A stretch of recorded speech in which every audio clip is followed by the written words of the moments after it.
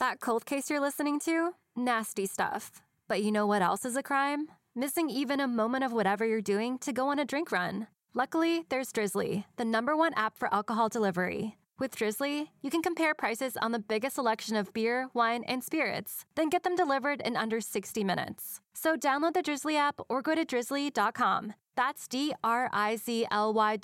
today.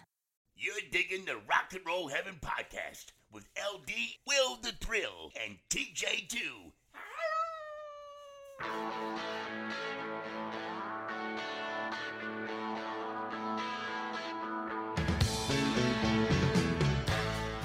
Hey guys, welcome to Rock and Roll Heaven, the podcast where we talk about the lives, careers, and deaths of famous musicians. I am your host, LD. Along with me for the ride, as always, is Holly Jolly, TJ2, the Deuce. Okay, see, that one was really good. What did you do that was different? Well, apparently I shook it up because it just spewed all over me. You should record that and just use it as a stock sound, like every time we start the episode. Good God, there's beer everywhere. So what backfired on you? And it's if there anything sadder than wasted beer, frankly, I feel like I should get down and lick it up off the carpet. Let's see, I've never had this one. I'm going with the First Snow Ale from RJ Rockers. It's a spiced winter ale. So Ooh. I'll probably either absolutely love it or think it sucks. I'm not sure which. I personally am a fan of winter ales. All right. And sitting by my side is the jingle jangle man himself, Mr. Will the Thrill. Greetings and salutations. Ah, that was juicy. Two good ones. Oh, yeah. So it must be Christmas. it's going to be better for a few reasons. One, LD. That sounded like you stomped on a roll of bubble wrap. That was great. I have that. LD remembered to introduce me, and we had two good beer cracks. So Yes. we're off to a good start. Let me just explain something to you about last week. And by last week, I mean for us, last night. Power of editing, guys. Will got both his booster shot and his flu shot. Yep. And so he was a mess. Travis was exhausted. And I, for some reason, spiraled into the inability to speak full sentences. So if the edit's a little choppy from last week, it is my sincerest apologies. But we're so much better tonight because it seems like we've almost got our stuff together. I have rallied. I don't want to say the vodka in the OJ did the trick, but I am much better today than I was yesterday. Well, I mean, you had that. What you did there was you mixed fruit juice and vegetable juice. It's very healthy, the way I look at it, and that's probably what helped. It's a power combo, yeah. Mm-hmm. He passed out last night. Oh, when we stopped recording, I think, did we eat? And then Yeah, passed out. I had a bite to eat, went to the bed, and just gone. So we do have, unfortunately, one passing that we have to note at this point, which is one of the founding members of the Roots. Oh, jeez. Leonard Hubbard, known as Hub, was the basis for the group. And he's been battling cancer since 2007. And his wife actually came out with a statement that said it happened quickly. He didn't suffer a lot. So, He was diagnosed in 2007? Yeah. Oh, my God. It was kind of like Norm Macdonald. Yeah. Similar, yeah. Neil Peart, too. Yeah. And it's super quick and, oh my goodness. So, it's dealing with cancer is one of the worst things because of the uncertainty. And so, either healing fast or going quick, I think are the two best outcomes. And he had it for 14 years. Yeah. That's well, there may have been periods of remission in there. Possibly, you would rarely hear somebody actively undergoing treatment that for quite that long, but maybe he did. I don't know, but that's a very sad loss. Yeah, and they were the house band. The Roots were the house band for Jimmy Fallon, right? Yeah. Tiny Instruments. Tiny Instruments, the classic instruments. Yeah, it's such a bummer. It is. But I have two things I would like to mention. One, I can now report that RJ Rockers, the First Snow Ale, is delicious.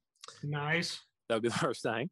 And the second thing is, I hope that everybody by now has had a chance to hear the interview that Will the Thrill and I did. Actually, that I did. Will push the buttons because he didn't feel good with Elliot Landy. Yep. That was what a well, first of all, very gracious, but super interesting guest he was. Yeah, the stories were amazing. Well, first of all, I like it when you, and we've only had just, I think, 2 or 3 guests since we've started doing this. But he was coming on to pitch his book and the Kickstarter for it. But you could tell that once we started talking to him, that wasn't his priority at all. He wanted to be a good, gracious guest, and he answered every question that we had for him. We talked about hippie culture and Bob Dylan and Jimi Hendrix and Manfred Mann's Earth Band. I guess that's the one. But just, and pretty much anything we asked him, he just went with it. He even went with our silly Manfred Mann nonsense. He was that good of a sport. So he's got a great book coming out about Janis Joplin. Elliot Landy, LANDY.com. You can get the details on it. 100 and something never before seen pictures that he took over back in 68 and 69, including some at Woodstock. And we thought he was cool and very nice. On top of that, the book looks awesome. So everybody, please go check that out if you hadn't already. And I believe he's selling prints as well. Is that correct? I think so. Yes. Yeah. And I think if you throw into his Kickstarter, which it's already ended by the time you're hearing this, and he actually, I think, he went ahead and did the interview despite the fact I think he had actually reached his target goal. Okay, which says something quite nice about him on top of everything else. But yeah, I think if you do that or did that you got a discount on prints and things like that he did. And there's some other kind of perks for that. But anyway, just go check that out, especially if you're a fan of Janis Joplin, because the few pictures that I saw that he had posted on his social media look amazing. Yeah, I'm very excited. When I got the initial outreach, I was like, we don't really do this, but there was like a tickle in the back of my head that was just like, go ahead and do this. And so I unfortunately couldn't make it because we're in the process. I literally just wrapped the show that I worked on, and the hours were just insane. If for anybody who works production knows, like, the hours are crazy. And so I'm sorry that I missed it, but luckily I get to hear it in edits. So yeah, I hope you guys enjoy it. Well, when we said, yeah, sure, we'd like to talk to him, we did so not knowing that he was the official photographer of Woodstock. Absolutely crazy. Yeah. There was one photographer allowed on the stage, and it was him. It's amazing. Do you care to tell the people before we jump in, before this becomes a Slapnuts episode, can you jump in and just tell the people at home the fever dream of a text you sent me the other day? Because I had to read it 3 times and I couldn't figure out if you were drunk or not. Yeah. So, and I did send that to you like ridiculously late at night. What time was it? Do you still have the text? Let me see. I do have the text. No, you sent it at 7:51 my time. So it was almost 11. Almost 11 my time. Yes. So it's late. I'm chilling, contemplating going to sleep, sitting in my recliner with my feet up. Just I think watching National Lampoon's Christmas Vacation for the 17,000th time. Mm-hmm. And but I'm scrolling through social media, and I pass a post by the Chester Historical Society, who runs the Chester History Museum. For those who are not aware, but if you've ever listened to the show, you should be aware at this point that I am the editor of a newspaper in Chester, South Carolina, population 30,000 in the whole county. So it's a very small, mostly rural county, and we're the only newspaper that is present in much of any form there. Super newsy and interesting place, but a very small place. So imagine my surprise when scrolling through social media, I see this post from the Chester Historical Society, and it's a picture of a gentleman who had visited the museum wearing a black LA ball cap and like a black hoodie sort of a jacket, bearded fella. And I was kind of looked at him, I was like, yeah, he looks vaguely familiar. It must be some local guy I know, but why are they posting a picture of him? And then I read the caption, and here's what it said. Davey Oblin, musician from Los Angeles, a member of the rock band Korn, came to visit the museum today. I can't imagine a more random, in the weird history of the weird world. I don't think I've ever been more flummoxed by member of Korn visited the Chester History Museum. I did. I can't just with the idea I had. I was not. It's just. I just what Wow. I have seen that post. I have so many questions. A, why was he in Chester? Well, first of all, hi, welcome to Chester. What the hell are you doing here? Secondly, okay, that if they play a gig in Charlotte or something, and he's just tooling around. Hey, I want to see the area, get out from the city, and just see stuff. Okay, some people do things like that. I think Neil Peart did, from what Will told us in that episode last year. Mm-hmm. So I could see that, but then it's like you ended up in Chester, and then you ended up in the museum, and it's not like this is the Louvre. Yeah. Or something. I mean, it's a lovely museum, but it's mostly artifacts from Chester County, about Chester County, relating in some way to Chester County, South Carolina. Why in the hell is somebody from Corn looking at it? I didn't even know. I had no clue what to do with that once I looked at it. And then I sent it to LD, and I don't think she was able to sleep because of it. I don't think I was. It was just like, why? What was he doing? Who does he know? Why was he there? What's happening? Is anything real? What is life? To tie it back, because I know we have to proceed with the episode, but to tie it back to the movie I was watching at the time I saw that post, Eddie, I wouldn't be any more surprised if I woke up with my head sewn to the carpet. Accurate. All right. Well, moving right along. Let's start this episode before people start to question our morals. So you guys remember where we left off? Yes, it was sad. Well, it's going to be sad for a while, right? It doesn't get better. This episode. So when we last left, just to wrap you guys up, Catherine had filed for a divorce and then resigned that to Joseph. That was like the big thing that happened, was that she had finally figured out that Joseph was cheating on her, and that he had a mistress. Well, I don't know what's the difference between like cheating and having a mistress. Is a mistress like long term? I think it's implied that, yeah, with a mistress, there's like a more ongoing relationship, I think. Okay.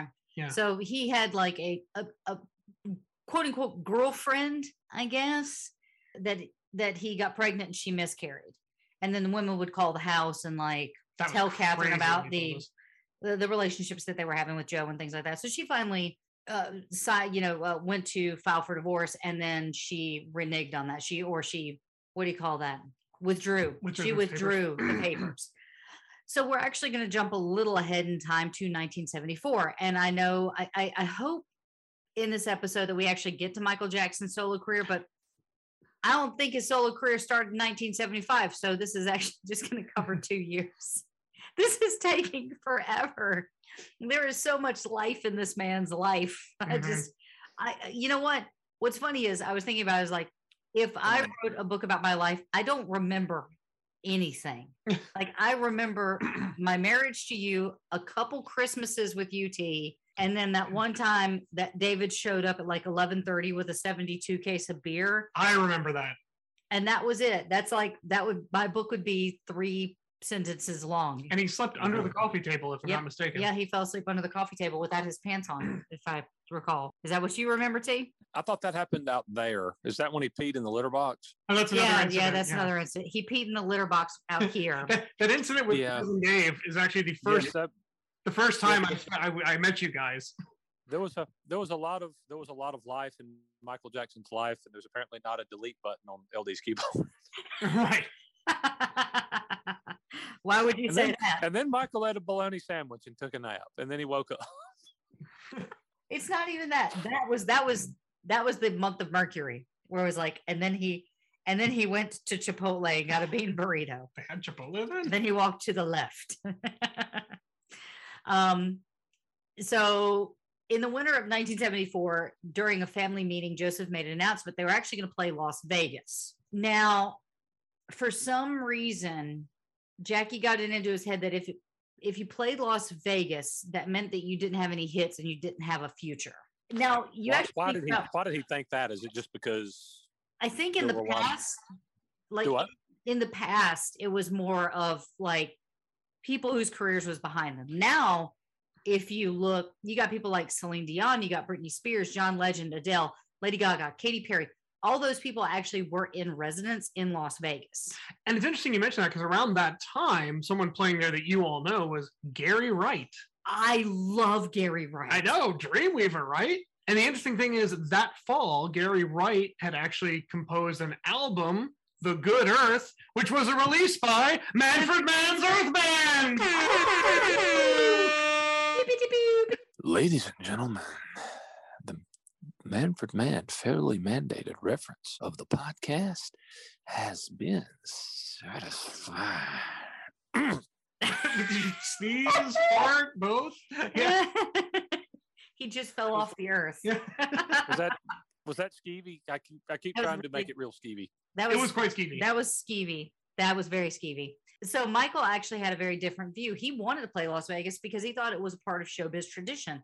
Because remember, by this time in 1974, you've got the Rat Pack that was kind of blazing through. And so he wanted more than anything to be part of that tradition. He said years later, when recalling his first Las Vegas engagement, ever a fan of Sammy Davis Jr. since the age of 10, it was really important for him. And if you guys remember, when he was on the Diana Ross show, the Hollywood Palace, he actually got to work with Sammy Davis Jr. because Sammy Davis came out and did that cute little bit beforehand. So he was always a fan of Sammy. When it was confirmed that the Jackson 5 would be opening up in Las Vegas at the MGM Grand, which at the time was the newest and most prestigious hotel, Motown was unimpressed. The top brass at Motown said that if you decide to do this thing, you were going to be on your own.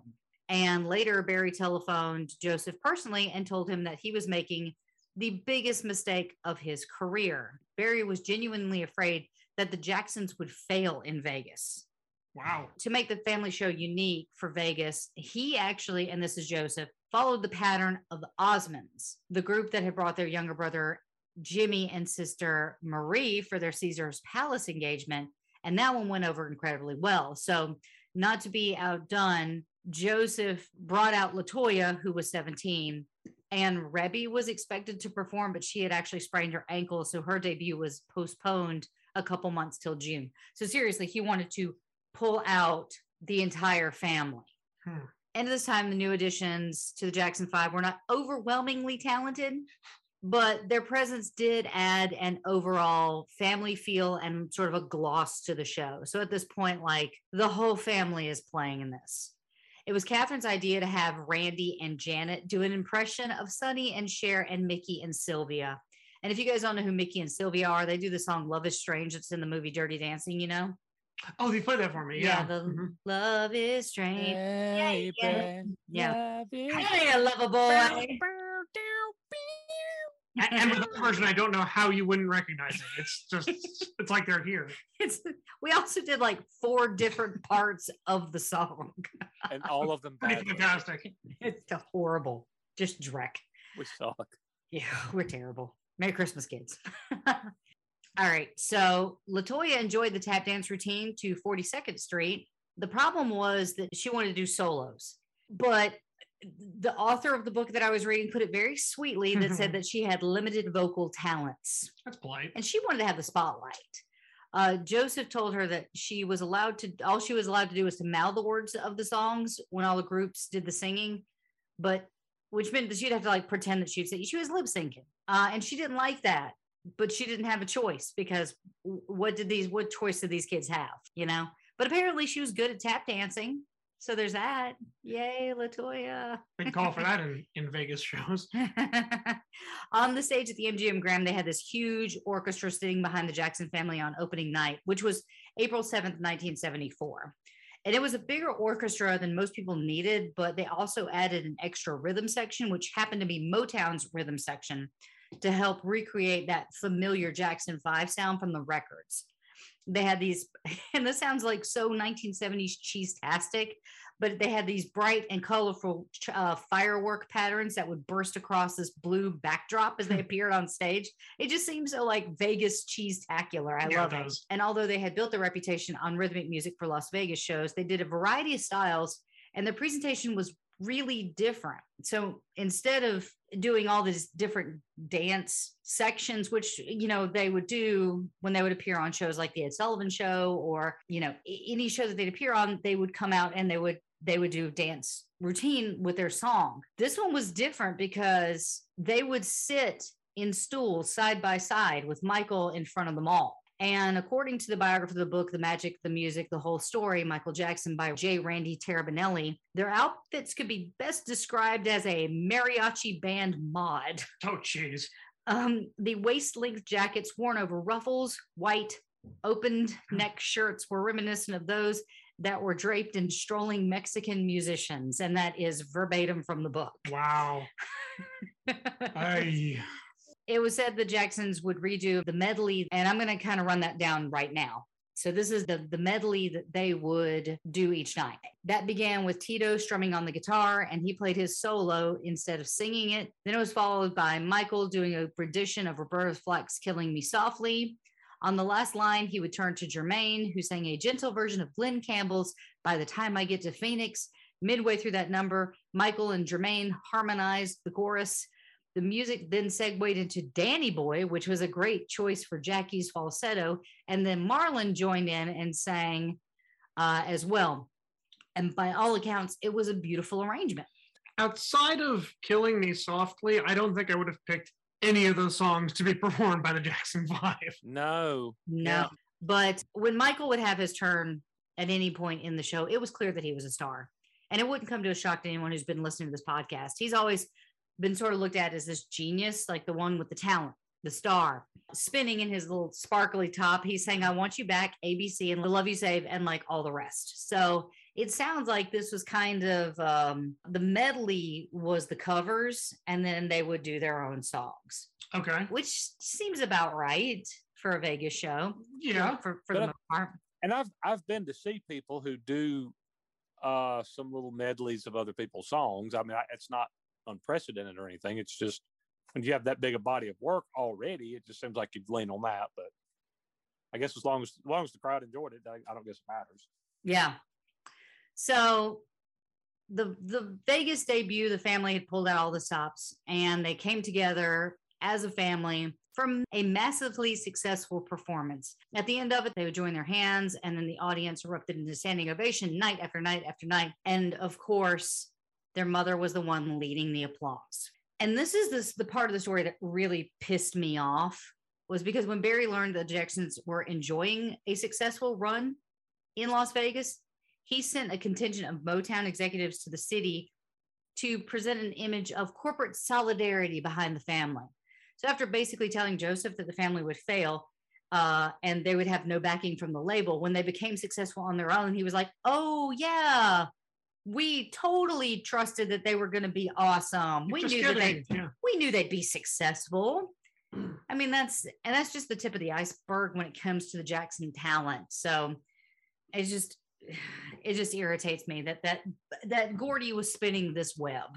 Backstage after the fourth night of performance, Joseph read a press release to his family, and the family felt betrayed. That is, except for Jermaine, who made no comment about it, because if you'll remember, he was now happily married to Hazel, Barry Gordy's daughter. And for as much as we like Joseph, the fact is that he was the one that put it all together and helped make it successful.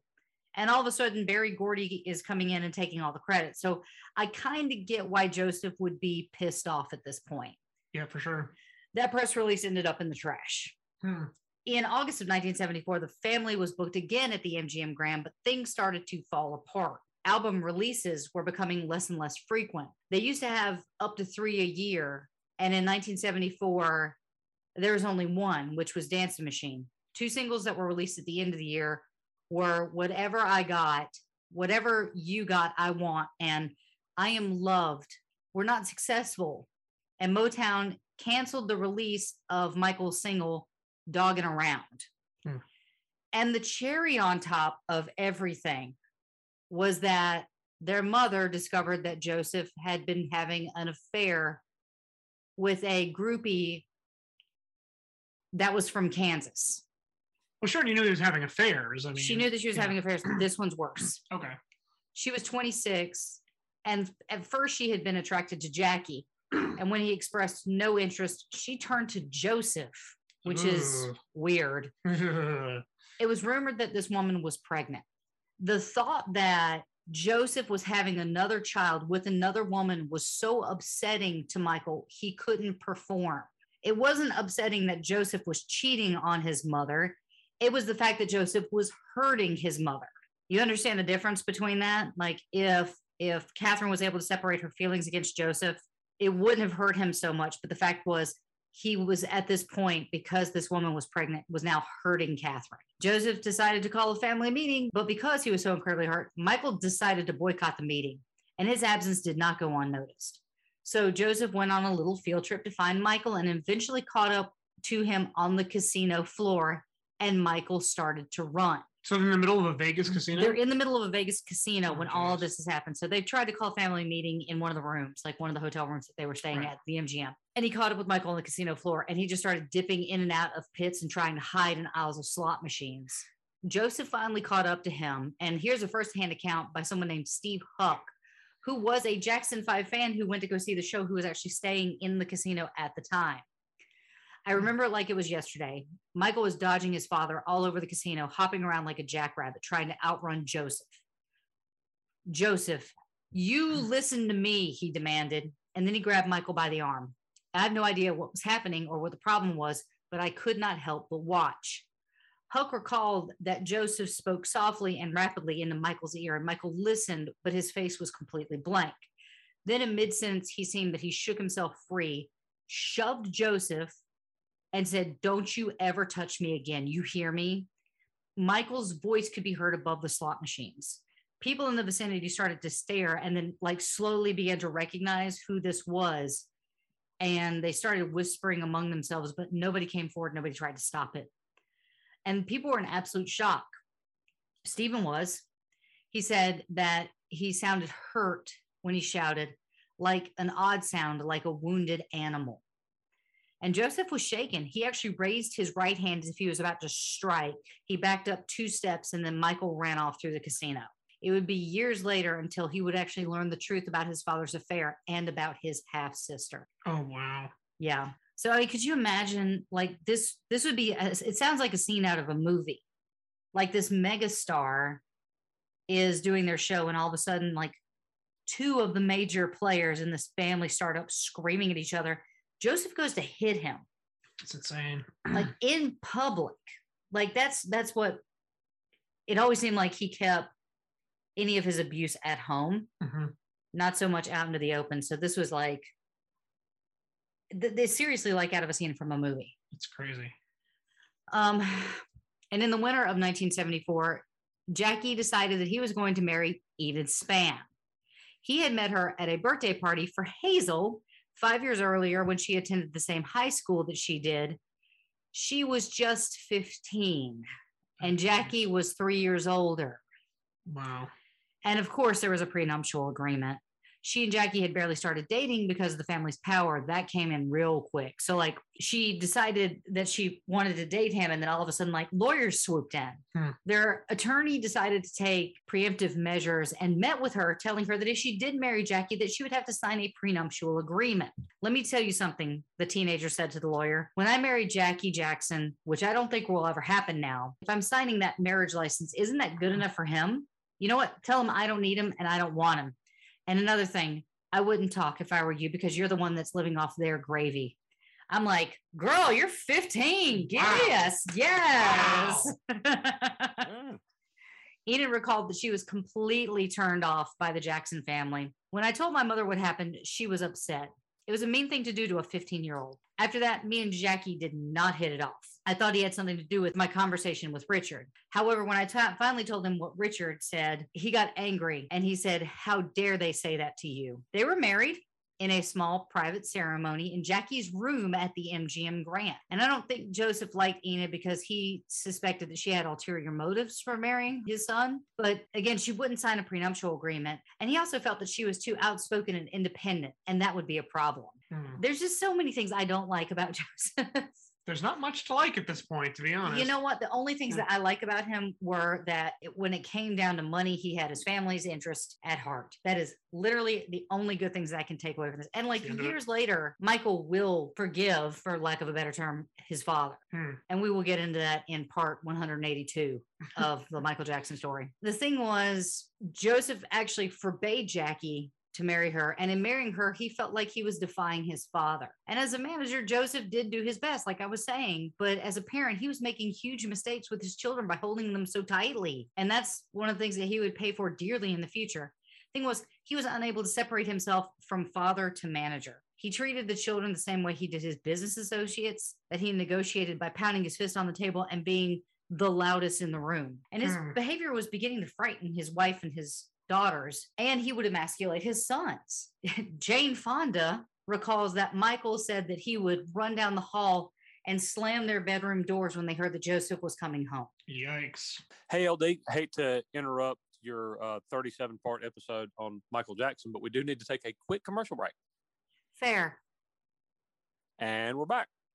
That cold case you're listening to? Nasty stuff. But you know what else is a crime? Missing even a moment of whatever you're doing to go on a drink run. Luckily, there's Drizzly, the #1 app for alcohol delivery. With Drizzly, you can compare prices on the biggest selection of beer, wine, and spirits, then get them delivered in under 60 minutes. So download the Drizzly app or go to drizzly.com. That's DRIZLY.com today. Awesome. Let's jump back into Michael Jackson. In January of 1975, Motown released Michael Jackson's 4th solo album, Forever Michael. It was not as successful, only peaking at 101 on the charts. So because we haven't had one in a while, let's take a small break for a lovely little song called Cinderella Stay a While from Forever Michael.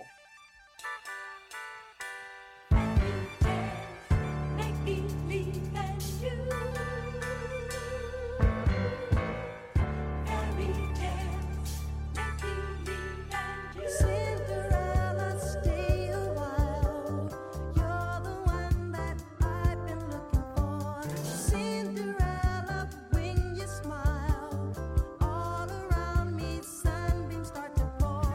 Midnight is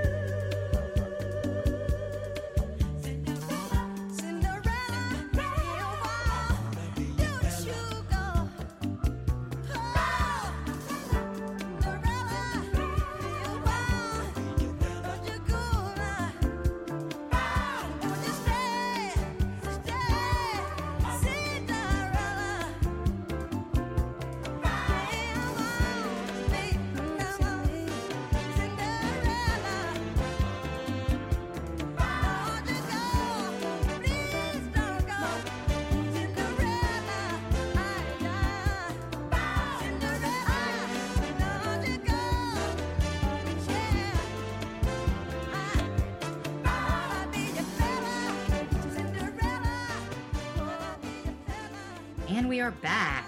Okay. Yeah. Well, vocally, it sounds more like the Michael Jackson I think we all know. Yeah, but musically, you know what? I don't know if looking back at it now, it's bad because it's bad, or it's bad because it's not it's not the sound that we like. Could be. Oh, no. I'd say it's not bad because I'm bad. I'm bad. It's not the song bad. See what I did there? Wow. This is that weird gap between when he's a child and when he comes on the scene with, the wall. It also sounds very dated. Yeah, that's another thing. And musically, it's not very complex. No.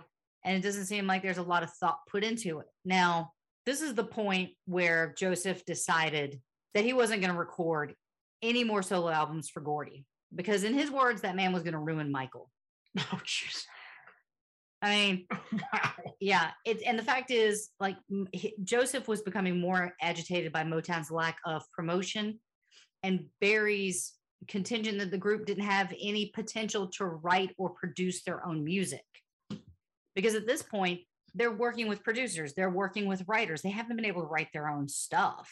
Mm-hmm. And Gordy is, if you'll remember, working on things like Star Vehicles Mahogany for Diana Ross. Like, he's not worried about the Jackson 5. He's not really promoting them. And he's working on films now. Like, music isn't his priority at this point. So for Michael, in an excerpt from the book Moonwalk, he states the problems for Motown began around 1974.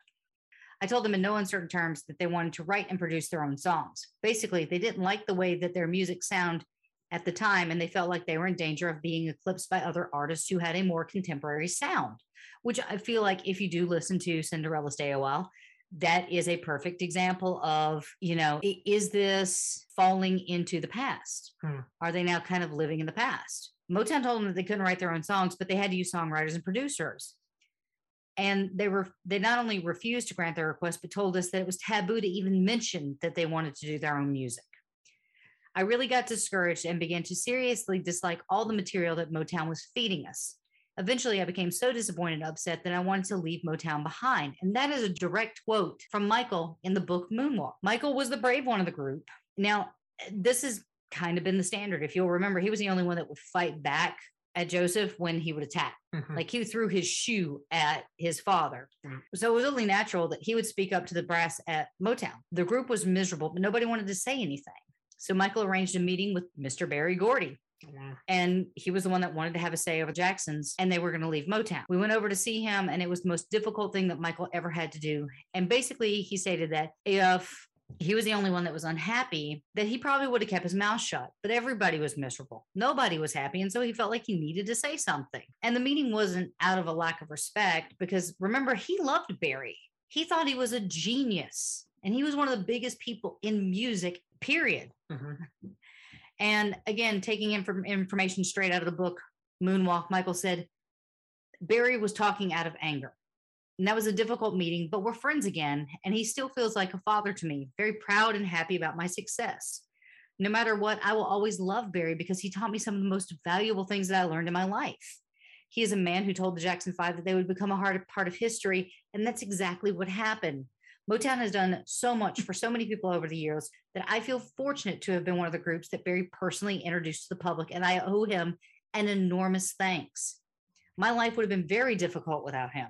And we all felt Motown had started us, supported our professional careers, and we've all felt that our roots were and would always lie in Motown. We were very grateful for everything that he had done, but change was inevitable. I am a person of the present, and I have to ask, how are things going now? What's happening now? What was going to happen in the future that could affect what happened in the past? It was time for a change, and so they followed their instincts. You guys remember in episode 1 where we talked about how Joseph signed that contract? A lot of contracts being signed by early artists, yes. Right. Yeah, let's talk about that. Oh, no. The group who had first signed with Motown in 1968 cited for a reason leaving that they were only receiving 2.7% royalty rate for each record sold, and that they were not allowed to record or produce their own songs. And of course, Joseph being Joseph had to get in the last word saying that if we stay at Motown, we lose, and we're not losing. This man's all about winning. Winning. Motown countered back with a breach of contract suit, and eventually won the rights to the name the Jackson 5. Remember that whole, we have the rights to every iteration of the name? Yeah, we own you. Right. basically. Like literally every way that you could possibly spell the Jackson 5. Jackson 5. The number 5. The number 5. The 5 with the heart. All that was under Motown. The group changed their name officially to the Jacksons in 1976 when they made their self-titled epic debut later that year. But Jermaine, who had married Hazel, I will keep bringing that up, decided to stay on the Motown label as a solo artist. Randy, the youngest Jackson brother, who had been performing as a part of the stage group since 1972, officially replaced Jermaine. And Marlon became the replacement for Jermaine's vocals, and Randy took Michael's job of the bongos. Jermaine, who was the one brother who stayed at the Motown label when his brothers moved to Epic, always credited Motown for originally being a Black-owned and operated company. I think in the past, a lot of pioneers had been victims of that because there were shady contracts. These record labels, they did these recording contracts to their advantage, and the artists sold the records, but really got robbed back then. And I'm like, yeah. Have you not been listening to our podcast, 1970s for Jermaine Jackson? Virtually every artist we've covered falls into this category. Literally no one has been showered with cash. Like, this isn't, I like in the middle of this episode, I'm suddenly having a realization that we might have a bummer podcast. Yeah, kind of. Well, I mean, there's people getting screwed financially about 2 out of every 3 episodes, and somebody dies at the end of every single one. Everyone. Yep. And that doesn't bring up the relationship issues, the substance abuse issues, the accidents, the just parade of misfortune that befalls these individuals. The clowns. Yeah. Oh, the clowns. Yeah, I just had that sudden epiphany and now I'm depressed. I'm sorry, guys. I've bummed you out for almost 3 years. We apologize. I'm so sorry. We here at Rock and Roll Heaven apologize for bumming you out. Michael clearly remembers the first show that he did with the family without him because it was so painful. And I quote, "Since my earliest days on stage and even in our earliest rehearsals in our Gary living room, Jermaine stood at my left with his bass. I depended on being next to Jermaine. And when I did that first show without him, there was no one next to me. I felt totally naked on stage for the first time in my life. So we worked harder to compensate for that loss with one of our shining stars. Jermaine, I remembered that show well because we got 3 standing ovations. We worked hard." And around that time, Jermaine left things were further complicated because they had to do a replacement TV series during the summer. And it was something that Michael hated. So if you guys don't know about the process of releasing TV series, is that typically they did have a TV season, it started in the fall. Mm-hmm. And it would run through, and then you would hit reruns, and it usually had like 13 episodes to 26 episodes. And then you would go into reruns, and then you go back into the fall with brand new episodes. Now, if a show wasn't doing well or something happened and a plug got pulled somewhere, you would have what was called a summer replacement show. And that would be something that comes in with like 5 to 10 episodes as a replacement. And if it didn't do well, it got canned in the fall, it got replaced with something. Or if it did really well, they would back build and end the season early and then start in the fall, and you'd have a new season of that summer show that would get picked up. But Michael hated it because he loved the old cartoon, because he could wake up every Saturday and he could look at the TV, and he wasn't really doing a whole heck of a lot of work, but they were producing the songs, and other talent would do the voices. But he hated doing this TV show because it felt like it was hurting his recording career rather than helping it. For the Jacksons, the Nielsen ratings controlled their life for week from week, and it was one of the most stressful moments in their career. Michael swore he would never do it again, and from my understanding, he never has. He never did another TV series again. And it's because of that show he actually turned down even hosting the Grammy Awards and the American Music Awards because he claimed he wasn't a comedian, he wasn't a host, he was a musician. But despite that, the show had sloppy lights, The choreography was rushed, and Michael had misgivings about him being anything but a musician. Somehow, this show was a hit. As soon as they announced that they were leaving Motown, Joseph and his attorney, Richard Aarons, began scouting for a new record deal. First, and I should step in really quick. This is future Lindley looking at past Lindley's work. They're still technically with Motown. Got it. They're still under contract. They haven't, like the bunny ears, they haven't left Motown yet. They've left Motown in their heads, but they haven't done anything to actually take steps to leave Motown. But they're on the hunt for a new record deal. And they met with Atlantic, and their chairman was unenthusiastic about the Jackson 5 because of their inconsistent record sales in recent years.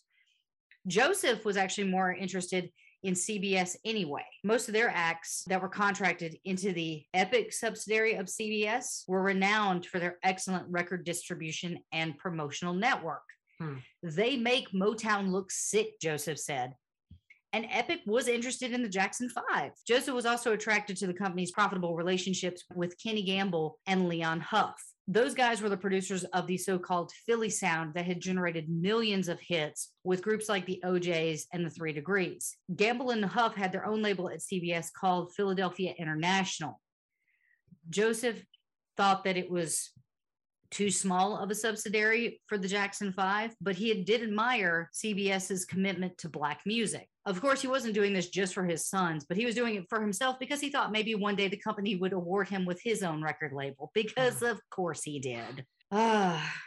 President of Epic Records wanted to sign the Jackson 5 immediately. Walter Yekinoff, who was the president of CBS Records, wanted to sign them immediately. Who was skeptical? Walter was skeptical. He was the president, citing that they had not had a hit in a long time and they were doing their Vegas thing. But Ron told him to trust him and that this group isn't finished yet. In fact, they had not even begun yet. And after a very neat, quick, and easy negotiation, an agreement was struck. That was one that Joseph would call a sweet deal. It is a good deal from what I understand compared to what they were getting to Motown or at Motown. The Jackson 5 would receive an advanced, known in the record industry as a sign-in bonus of $750,000. They would also receive an additional $500,000 from a recording fund, money meant specifically to produce their album. They're guaranteed to be paid $350,000 per album, far more than they were ever receiving at Motown. And at this time in 1975, an album would retail for approximately $6.98. So at Epic, the Jacksons would make approximately 94 cents per album sold in the US and 84 cents abroad. At Motown, they made roughly 11 cents per album sold and no difference in the European rate. Oh, wow. That is a massive difference. That's insane, yeah. What blows my mind is that they were buying like $2 million homes what they were making at Motown. So how they must have been selling, like when you do the math on it, they would make 11 million. Is that right? I can't math. You guys know I'm a crappy math. Anyway, they're going to make way more at Epic. Well, but they would make money from other avenues too. I'm sure they were making it from their shows, weren't they? I assume that they were making it for their shows, for the licensing. Because they weren't making crap off their album sales. Like that's nothing. You couldn't sell enough. Right. Well, it's kind of like the TLC deal. Or they were living well beyond their means. That's my suspicion. Well, also, like if you look at TLC, they were making 8 cents an album separated into the 3 of them. Nothing. It was. I think they all finished their first big year. Having made $50,000 or something. Something like that. Yeah. I mean, that's. But yeah, I mean, either they're living way beyond their means on credit and borrowed money and things like that, or they did well enough on the road to be able to afford that. Yeah, because they're also getting because what they made from album sales they couldn't buy anything. Yeah, I'm assuming it would be merchandise, licensing, tours, plus the album sales, plus like the TV shows and their Vegas show, which might have been a motivation. I don't know. I didn't find that anywhere, but like you would think, if we do this Vegas show and they don't have any backing from Motown, that all the profits go into their pockets. It's pure profit. Yeah. Yeah. Michael was amazed by the contract to CBS that they had offered the family. He had no idea the group was worth so much. And this is the kind of contracts that other superstars were actually accustomed to in the record business. He actually admired his father's tenacity because if it weren't for him, the Jackson 5 might have slid into obscurity in Motown. But because Michael was still torn because of his loyalty to Barry, but looking at the great deal at CBS, he decided to discuss the matter further with one of his very close friends, Diana Ross. Her reaction was predictable. She said that she had no influence over Barry where matters of business were concerned, and she wasn't lying, but that Michael should listen to him because he always knew what was best for his artists. I believe that the boys should stay at Motown, she recalled in a 1981 interview. I was loyal to Barry at the time, and I felt like he should be as well. I told Michael that loyalty was the most important thing, not money. But 6 years later. Well, I mean, if everybody's making lots of money, then maybe that's the case. But when one side's making all of it and the other is making almost none, then loyalty kind of goes up. Yeah. Well, just so you know, 6 years later, Diana would change her mind about being loyal to Berry Gordy and Motown, and she decided to check her value over at other companies, and RCA offered her $20 million. Ooh, a little bit much more, a little more than what Barry could have offered her. And then she turned to Smokey Robinson for advice, and Smokey gave her the same advice that she had been giving Michael about being loyal to Barry, but she felt that she didn't have a choice, and so she signed with RCA. CBS drew up the papers, but there was a fight to come. Jermaine said that he was not signing the deal. What Joseph said was, think about the money, Jermaine. And Jermaine countered, it's not about the money for me. Joseph stated, well, you will sign this goddamn contract or you'll be sorry. CBS says that the Jackson 5 will be the next Beatles, and we have been working for. That's what we've been working for. But Jermaine said he didn't want to be a Beatle. It's okay. I don't want to be a Beatle either, Jermaine. They have weird hair. Jermaine was so angry at his family that he could not wait to get home to break the news to his father-in-law. So he actually pulled over to a payphone and called Barry. He told him that his brothers had signed the deal with CBS. I bet they have already signed the contracts. Barry wanted to know if Jermaine had signed the contracts, and he told him that he had not. I told him I didn't sign and that I wasn't going to. He told me to come by his house, which I did. We talked it out. That night, he became a second father to me, a sensible father, a real father. Barry told him that he was on his way to the top and that he could be running Motown one day. And that's really what he wanted. He wanted to be the president of Motown, and he knew that he could. So that day he made a choice. That day he decided that he was going to stay with Motown and leave his family behind. The group's first epic single, and remember I told you I'm jumping around at times a little bit, but their group's first epic single, Enjoy Yourself, turned out to be their first top 10 hit in nearly 3 years, peaking at number 6 in early 1977. Really? Nothing? TJ, yeah. I even wrote in the script, pause for a sex joke from my brother. For what? Okay, let me read this again. The group's first epic single, Enjoy Yourself. Huh? Yeah. That's a softball right there. Jeez. Yeah, too easy. Like you. Too easy. Just like you. Wow. All right. Should we go to the song? Yeah, let's just go to the song. All right. We're going to listen to Enjoy Yourself. I'm disappointed in you, Mr. Jenkins.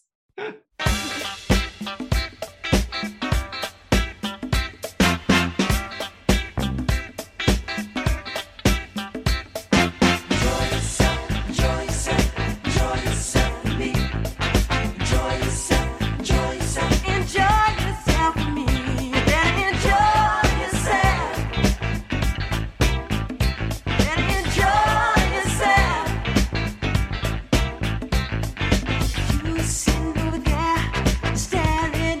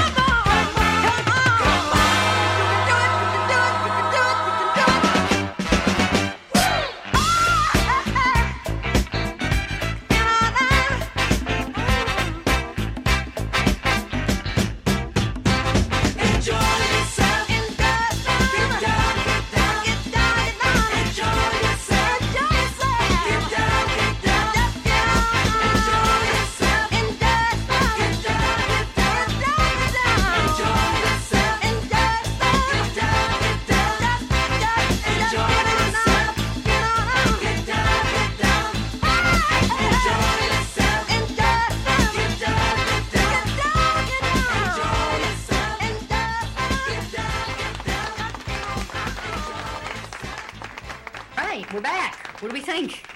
Well, the first thought was what we were discussing during it was that 70s didn't know how to end a song, and this is no exception. I do not. That By is saying enjoy yourself 700 or 800 times. Exactly. I would say that Michael's vocals are a saving grace. that is a 2.5 minute song in a 3.5 minute song's body. Yeah. I would say that the saving grace is Michael's vocals. He bails that song out because otherwise it sounds really, really dated and time stamped and repetitive in a lot of ways. But now vocally he kills it. I mean, it's Oh yeah. he doesn't. I mean, his vocals on that are fantastic, but the song itself is not real good. Honestly, like his vocals kind of freeze at this moment. Like his vocals from this and his vocals from Billie Jean are almost identical. It's like that's where his voice settled, and it's so good. And I think this is like the one, because if you listen to Cinderella Stay a While, like he still kind of sounds a little bit pubescent. Is that the word? He still sounds kind of young, and this is where his voice settled. Yeah, there's more of a maturity in his voice in this one, and in Cinderella, like you said, it's not quite there yet. There are shades of it, but it's not quite there yet. And I know, T, you couldn't see the video, but we were watching it. And the thing is, it almost looks like Michael lost invisible weight. He looks joyful again. He looks happy. They're doing like these little funky dance moves because it's the 70s and that's what you did. But like he just looked really happy performing with his brothers. So, you know, it seemed like this was a good change. But leaving Motown was not as easy as you think. In the last week of June 1975, Berry Gordy's vice chairman of Motown telephoned Joseph with a bombshell. He said, Motown owns the name the Jackson 5. The group could leave Motown, but they'd have to leave without the name. What are you talking about? Joe said. We came to Motown as the Jackson 5. That's my family name. But if you'll recall, in the first episode, we talked about how Motown owned any derivative of the Jackson 5 and that they could change any member if they wanted to. Those are like the two big stipulations that we talked about. And here's the messed up thing. Mike Roshkind told him flatly, the fact is, there are probably 400,000 people named Jackson running around in this world. We made 5 of them stars, and we can find 5 more if we have to, and we can make them stars too. Oof. Wow. And on top of everything off, to ensure that the company had ownership of the name, on March 30th, 1972, after the first string of hit records with Motown, they actually applied to the United States Patent Office to register the logo, the Jackson 5, under the name the Jackson 5, and the Jackson 5, where the 5 is replaced by, or the S is replaced by a 5. And then also like pushing the 5 up against the N and any kind of derivative. They did a ton of different logos and register. And that wasn't an uncommon practice that Motown would actually file for patents and register the names of their acts whenever possible. The company had done it with the Supremes and the Temptations and a lot of other artists over the years. I told you guys, Berry Gordy is a very shrewd businessman. He knows what he's doing. He knows how to protect himself and he knows how to protect his business. Michael said that we don't have to have the Jackson 5 name, do we? I mean, can't we just be the Jackson family or the Jacksons? Joseph recalled that they might not have a choice. Made him sad to lose the name because of all the work that they had put into it. You know damn well they ain't going to use it, Tito said. It'll just be wasted. And he was right. Once Motown claimed the name, there wasn't much that they could do about it other than market old products by the group. Because the fact is, at this point, the Jacksons are superstars. If you try to put more Jacksons into the spotlight, people aren't going to take nicely to it. Like that really, can you guys name a band that constantly switches their lineup that is just as successful as they were in the beginning? No, not multiple changes. No. Yeah. Yeah. Maybe one here or there, but Well, yeah. Well, like the Grateful Dead still played after they lost a few of their Skinner. members. Skinner, but had they already hit the heights at that point? Yeah. Yeah. And I mean, once Left Eye passed away, TLC still does TLC, but they don't try to replace her.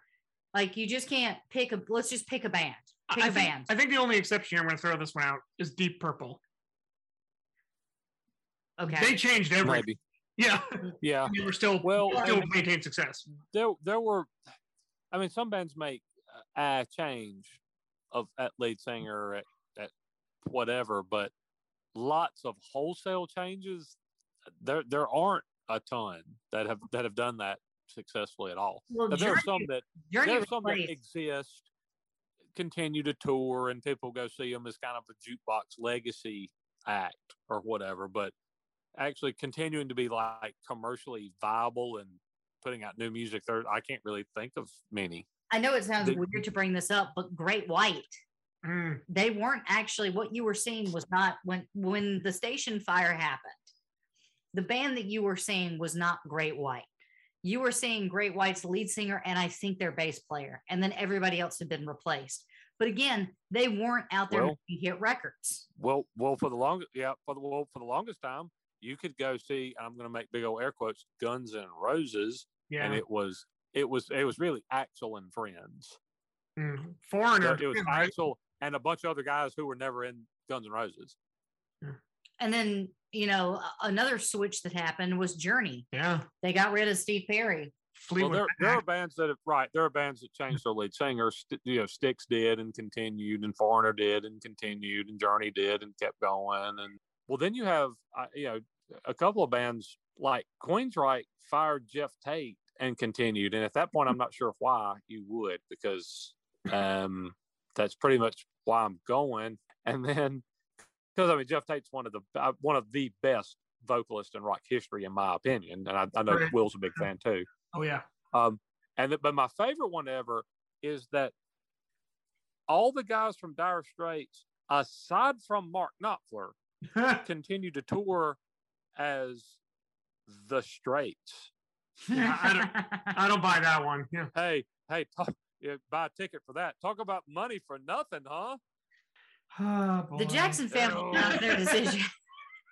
Yeah, Mark Knopfler's brother, the drummer, and it's like, okay, but the guy who's the lead singer and the memorable lead guitar player isn't there. So, yeah. Well, the Jackson family announced their decision to leave Motown at a press conference at the Rainbow Grill. For this conference, 10 high-backed black chairs were arranged behind a long, narrow table on a dais. And if you guys don't know what a dais is, that's a stage. That's a 10-cent word right there. It's a Rock Me Ama, right? Yes. You're fired. That's all I get, really? I thought that was good. Basically, what happened was they made this press conference very somber and very serious. One of the reporters asked the Jackson family why they had decided to leave Motown. We left Motown because we look forward to selling a lot of albums, Tito answered. Motown sells a lot of singles. Epic sells a lot of albums, Joseph said. The reporter asked Michael Jackson, who was really the star of the group, how he thought the move would affect him. And he said, I'm sure the promotion will be stronger, Jackson said. A reporter asked Mr. Jackson how the move would affect the family's relationship with Berry Gordy. Jackson smiled and said, you take it as it comes. The reporter did ask if the Jacksons tried to renegotiate the contracts with Motown. And he said, sure, we tried to renegotiate, but the figures were just Mickey Mouse. After that press conference, Berry Gordy filed a lawsuit against Joseph Jackson and the Jackson Five, seeking $5 million in damages for signing with CBS before their contract had expired. Joseph countersued, claiming Motown owed the family royalties, unpaid advances, and expenses. Okay, by the terms of the contract, the Jackson Five were liable for the cost of all their songs that they had recorded for Motown, including the ones that weren't released. Now, you guys remember what we were talking about that in episode 1. You guys remember when we talked about that in episode 1, where they could record 100 songs, release 3, and they would only be paid for those 3. Even it took them months and months to record those songs. Didn't matter. Didn't matter. Yeah, and Joe got a concession in terms of how many years were on the deal, but got absolutely rolled on the financial end, but thought he won somehow. Yeah, because Joseph always thinks that he's got to win, and he can't see the forest for the trees. So to say that Motown had kept the boys busy during this time was an understatement. Michael Jackson, the Jackson 5, recorded a whopping 469 songs for Motown in the 6 years from 1969 to 75. That's about 75 songs a year. I want you to think about that. They would record 75 songs a year while doing tours, TV shows, their own specials, Vegas, and the talk show circuit. And that's not including the time that it took to learn the songs and the choreography. Could you do that? Could you record 75 songs in a year? That's insane. Now, of those, basically like a song every 5 days, pretty much. Yeah, pretty much. Yeah. Of those 469 songs they recorded, the Jackson 5 only released 175, which is about 37%. Out of those 469 songs, the other 295 songs were not up to Motown's standards, since only 175 were actually released. Therefore, the Jacksons owed Motown $500,000 for the songs that no one had ever heard. And that is according to their lawsuit. Oh my God. And even though Michael thought that Joseph should no longer be the manager because he had lost Jermaine, he lost the band's name, and now they were in the middle of a battle with their former label. And the fact is, signing with Epic could have been one of the best things that Joseph ever did. That was it. That was the only reason why he should have stayed their manager. Because think about everything that Joseph has done that he thought he was winning at, that was actually being detrimental to the group's overall success. Because of his stubbornness, he has now lost Jermaine. He's lost the band's name. They've lost a lot, but he did really fight for them to get onto Epic, and they've got this great deal now. And because of that deal, he is really glad, because what could have happened to the Jackson 5 was they would have been on an oldie but goodie review that popped up every now and then. And we've been to some of those, right, T? Like, in South Carolina, our county fairs always have them. Like, what's the beach band that always plays? Oh God, well, there's a couple. I mean, well, there's the Shakers and the Fantastic Breakers and the Sandy Thong and the Crab Cakes or somebody. I don't know. I'm pretty sure that we've made up at least one of those. But yeah, no, one of those may not be a legitimate real thing. But even now, like chairman of the board, there's a bunch of them like that. Thank you, chairman of the board. No, but like even now on tour is the New Kids on the Block with Salt and Pepper. It's crazy. And In Vogue. Like even that's bill. kind of like an oldie but goodie kind of thing, because they're not really producing anything new now. I've been to see the sort of nostalgia jukebox types, and so they sound really good, but there's like one original member left. A Foreigner would be one of them. I went and saw. They sounded fantastic. They have Mick Jones, and that's all. As far as original members go. Yeah. So, and then there are some that carry names. I know I've told the story before, but there was a friend of mine went and saw a band that billed itself, I think, as the one and only Original Temptations, and two of them were white.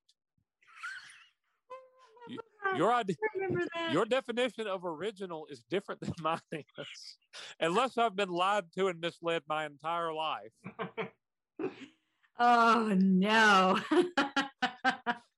But again, like he would be 40 singing songs like I Want You Back and ABC to Make a Buck, which is actually something that happened to Martha Reeves, who's still out there singing Heat Wave.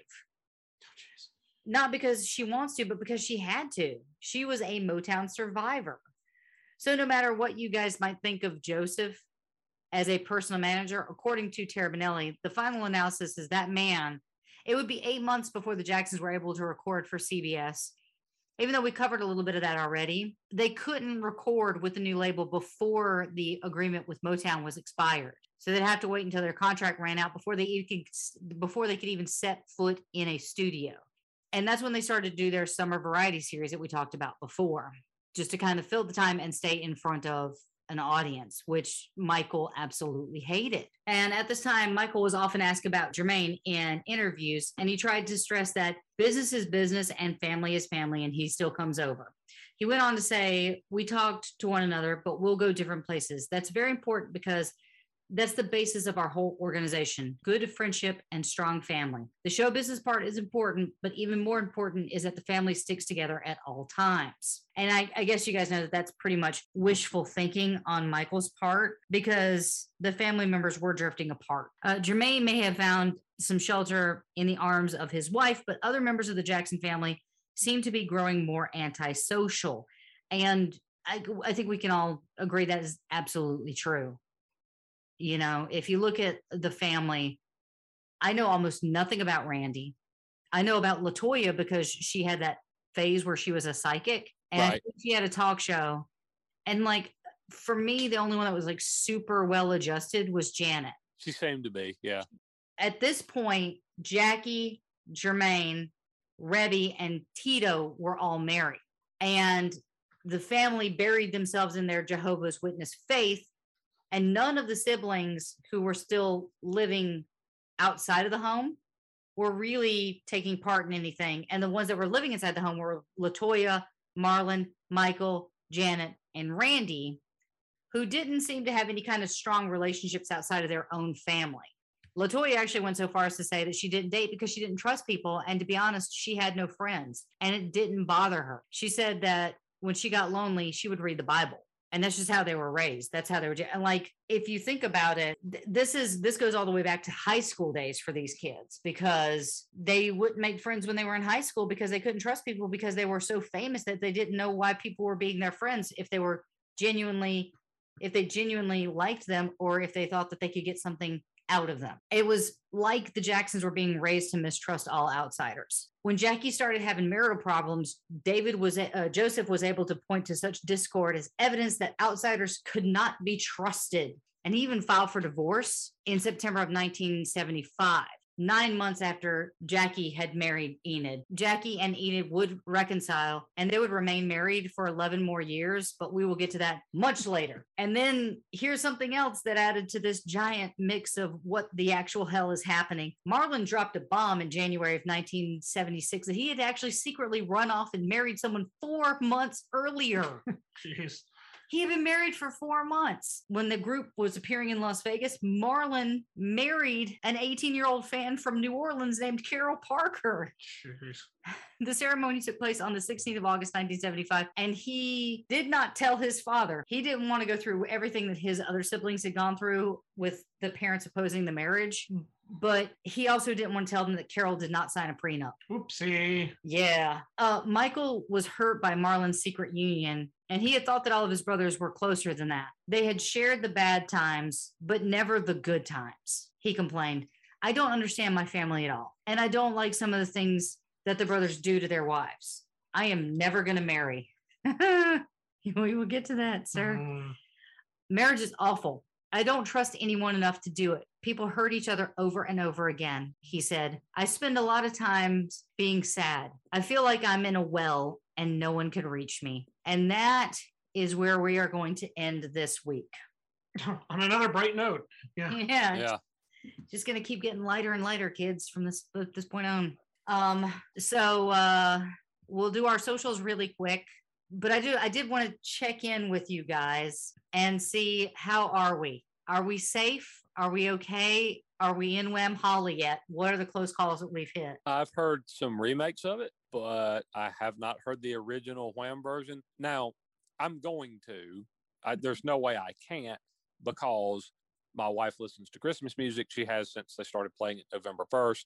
When our alarm clock goes off in the morning, it's set to a station that's currently playing 24/7 Christmas music.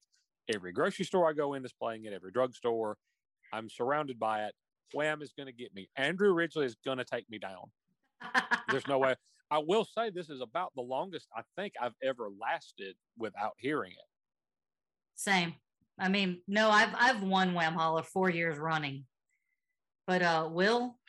I had a close call with a virtual work function where someone had played the Hillary Duff version, but that does not count. So I am technically still on the board. I've had pretty good luck with it over the years. Save a few. If I'm going to get eliminated, I have a feeling it's going to be like Christmas Eve, moments before I'm in the clear. But beyond that, I think I've had good Wham Holla luck over the years. I am still safe. This is my 5th year in the running, and I don't have good feelings. I have bad feelings about this year. I should say that we are recording this on December the 16th.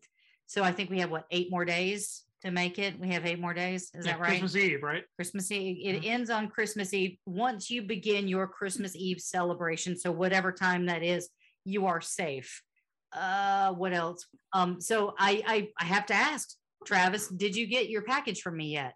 Can't make a bride yet. Don't think I have yet. Okay. It's I'm very much looking forward to it because I've heard such good things about the contents. I got to tell you, I'm addicted to this Tiesta tea, and I really want our listeners to try this Tiesta tea. It's not that we have the promo code or anything. You guys, it's so good. I'm going to have my nutty almond tonight, which is like our relaxed tea. And it is so, so good. And then the Wild Child blueberry was really, really good. It's like a blueberry tea. And you wouldn't think that would work, but it does. And it's amazing. So please, guys, I think that, it's probably too late to order for Christmas because this day is coming. This episode's coming out, 2 or 3 days before Christmas. So don't think you'll have enough time. But for a late Christmas present or an early New Year's present, you guys can absolutely go over to tiestatea.com and place your order and put in Rock Heaven 15 at checkout and receive 15% off your order. Because guys, at this time, 2022 is rolling around. It is time for you guys to live loose. The other thing is we actually bought the Brewmaster, which is this concoction where you basically put the tea in, you pour the hot water in, and it will steep it for you, and then you just place it on top of your mug and it drains into the mug, and it is so cool. So we got that, and so it sort of circumvents the need for any kind of extra waste or bags. So we love it. So again, try Tiesta tea, put Rock Heaven 15 in at checkout and get 15% off your order. Yes, and one other thing, I know you're about to give the socials or whatever. Something new that we're trying now, and we're throwing it out there, and we'd love some feedback. You may have noticed that we all enjoy a beverage in the course of the program. LD's is never alcoholic. Actually, it's just Tiesta tea now because she is so in love with that. But we're going to tell you in advance what we're all imbibing during the upcoming episode, and the way we look at it is you can. If we tell you if Will tells you he's having whatever kind of beer and I'm having one, well, maybe you could go get one and you could have what we're having. And it's kind of like we're friends having a beer together or something. Or you could say, hey, the thing that you're drinking, TJ, completely sucks ass. What you should be drinking is, and you can make recommendations or whatever. So it's just another fun way to interact, but we're going to be throwing that out. I think we did it for the last episode. We had a Facebook post, I believe. Yeah, when Will was doing like NyQuil shooters, and I had I think a Thunderstruck coffee porter, and LD had Tiesta tea. But yeah, we just if you've had the beverage that we're having, you could tell us what you thought of it.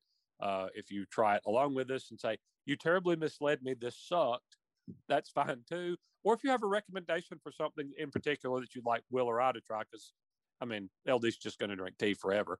Yep. Then we'd love to hear that too. Now, I have a question. Can you be friends with someone on Untappd? Yes, you can follow folks on Untappd. You can. Yes. So there's this amazing app that Will found a couple years back called Untappd. And he's been using it to keep track of his alcoholic beverages. And it's the ones that he likes, the ones that he's have, and the one that he has.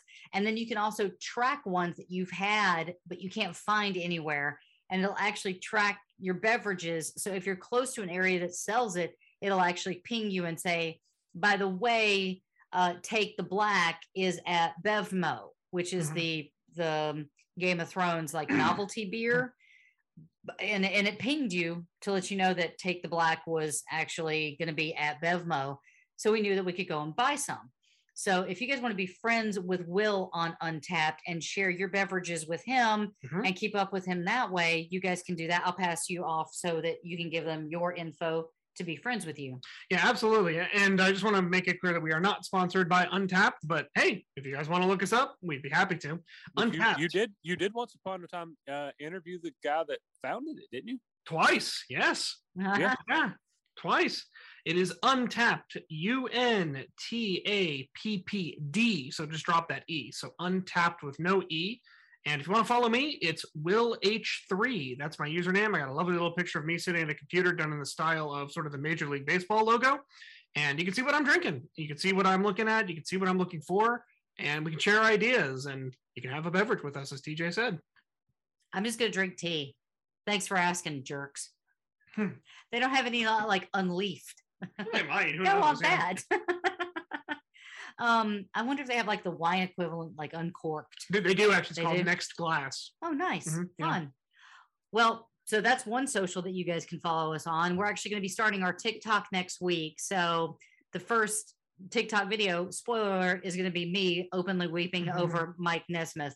And, you know, it's going to be a lot of fun. I don't exactly know what our content is going to be, but I will be the one that's doing. Will's going to be the one that owns the TikTok, because I actually already have a TikTok, and apparently you can't have 2 TikTok accounts, which is totally fine by me because I have like 13 Instagram accounts. But anyway, we'll add that to our social list come next week. Well, actually not next week, because we're actually going to be taking a break for the new year, and we'll come back with part 6 of Michael Jackson. And we're not even out of the 70s yet. We're not even out of his teenage years yet. Oh my God, I never realized that it was going to be this much. Yeah, we keep making these jokes. I mean, like, we're on pace for 20-something episodes on this. So if you could hit the gas pedal there, Chachi, we'd appreciate it. We made it past 75 today. We did. Which is great, because we've covered 2 decades so far. Yeah. Are you going to put this baby on the runway, or just keep circling there, Mabel? I'm just going to keep circling. Just keep circling. All right. So if you'd like to support the show, you can do so at patreon.com/rockandrollheaven. You can find us on Twitter at rockandrolllt. You can check out our Instagram at rockandrollheavenlt. Our Facebook, where we're having a ton of fun. And all 3 of us really contribute. T is a big contributor over there. Mr. Hickey is the Instagram king. I do all kinds of the platforms whenever I can, but I'm still not saying our website. You can email us at rockandrollheavenlt@gmail.com, and you can check out all the other awesome Pantheon podcasts at pantheonpodcast.com. And if you guys would like a special gift for that music lover in your life, you should check out my movie-themed candle company called Cinema Sense Candle Co. And that is on Etsy, and I will be posting that in our show notes if you guys want them, because we are making a move soon, and I need to get rid of some of these candles. So please go buy some candles, because they're awesome, and you're awesome, and we're all awesome. To close, I'm actually going to play a song that is from the Jackson 5's Motown years, because I don't want to spill the beans too much about their years on Epic in this episode. So we're actually going to close out with a song that charted very well and is also a Christmas song, because you guys, the song's coming out a couple days before Christmas. So Merry Christmas. Merry Christmas episode, yeah. This is our Christmas. Merry Christmas, everybody. It's exactly what Christmas should be, fighting with your family.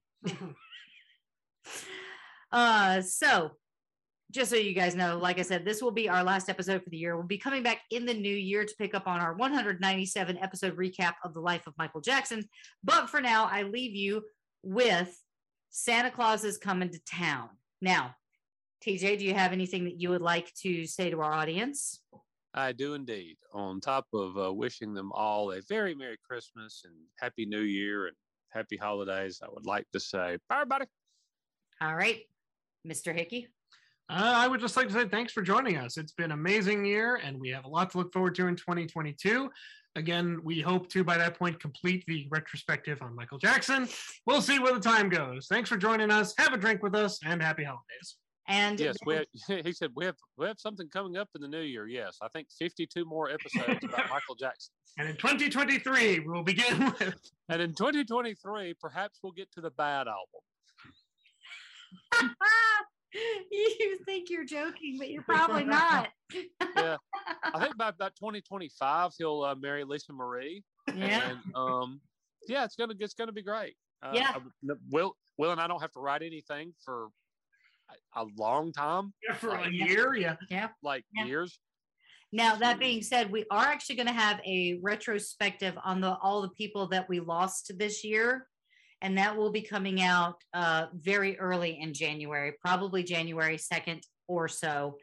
And that'll just be a recap of all the folks that we lost, because we did kind of pull the trigger a little bit earlier than we should have. And I think that we actually missed a couple very high profile folks at the end of last year. So we are not going to be making that mistake. We're going to let 2021 come to a close, and then we will do our retrospective on everybody that we lost. So with that being said, from all of us here at Rock and Roll Heaven, all of you out there in Radioland, we wish you the happiest of holidays. Merry Christmas, Happy Hanukkah, Merry Kwanzaa, whatever Festivus is, whatever you celebrate. Just know that we love you, and we are so thankful that we have you guys checking in with us every week. So be safe and rock on. And now we close out 2021. Oh, wait. And hey, and just remember, the light at the end of the tunnel is probably 100 more episodes of this Michael Jackson series. Good night, everybody. And so I'm going to end this episode with the Jackson 5 and Santa Claus is Coming to Town.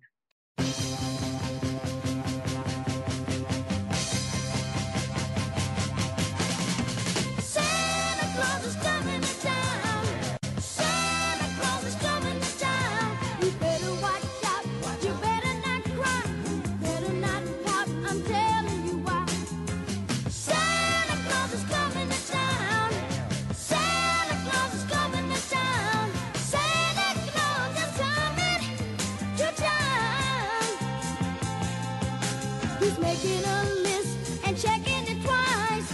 Gonna find out who's naughty and nice. Santa Claus coming to town. Oh yeah, Santa Claus is coming to town. Santa Claus is coming to town. He sees you when you're sleeping. He knows when you are awake. He knows if you've been bad or good. So be good. You better not cry, better not pout, I'm telling you why. Oh, Santa Claus is coming to town. Oh yeah, Santa Claus is coming to town. Santa Claus is coming to town.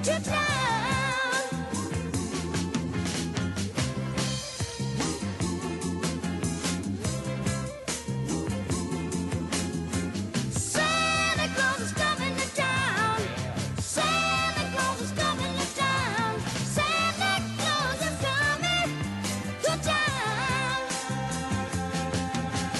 Little tin horns and little toy drums, booty toot toot and rubber tum tums, curly head dolls that toodoo and coo, elephant boats and kitty cars too. Oh, Santa Claus is coming to town. Oh yeah, Santa Claus is coming to town. Santa Claus is coming to town.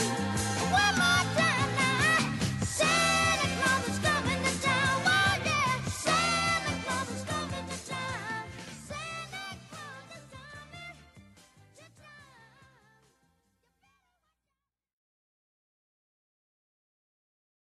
Progressive is America's #1 motorcycle insurer, so we understand motorcycles. No, really, we have a bike translator. Okay, so this bike says she is struggling with her place in the motorcycle community. Well, she says she hasn't peaked yet, but she's having a little epiphany, okay? Oh, that maybe life itself is the peak. Interesting. In my experience, I found that... so I just translate. Not allowed to have opinions. Got it. Quote with Progressive and see if you could save with America's #1 motorcycle insurer. Progressive Casualty Insurance Company and Affiliates. It's NFL draft season, and that means it's time to start thinking about fantasy football.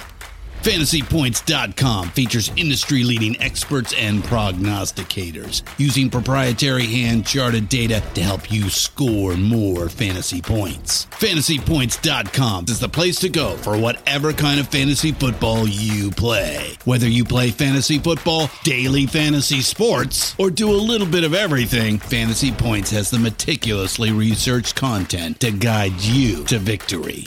And why wait for the fall? Fantasy Points also covers the new spring football league, the UFL. Join the guru, John Hansen, Scott Barrett, Joe Dolan, and other massive names in the fantasy football universe with an exclusive offer. Use code Pantheon for 15% off any Fantasy Points package, including the all-in package, with access to every article, tool, and data nugget that Fantasy Points has to offer. That's FantasyPoints.com and code Pantheon for 15% off at Fantasy Points. FantasyPoints.com, code Pantheon. Score more fantasy points.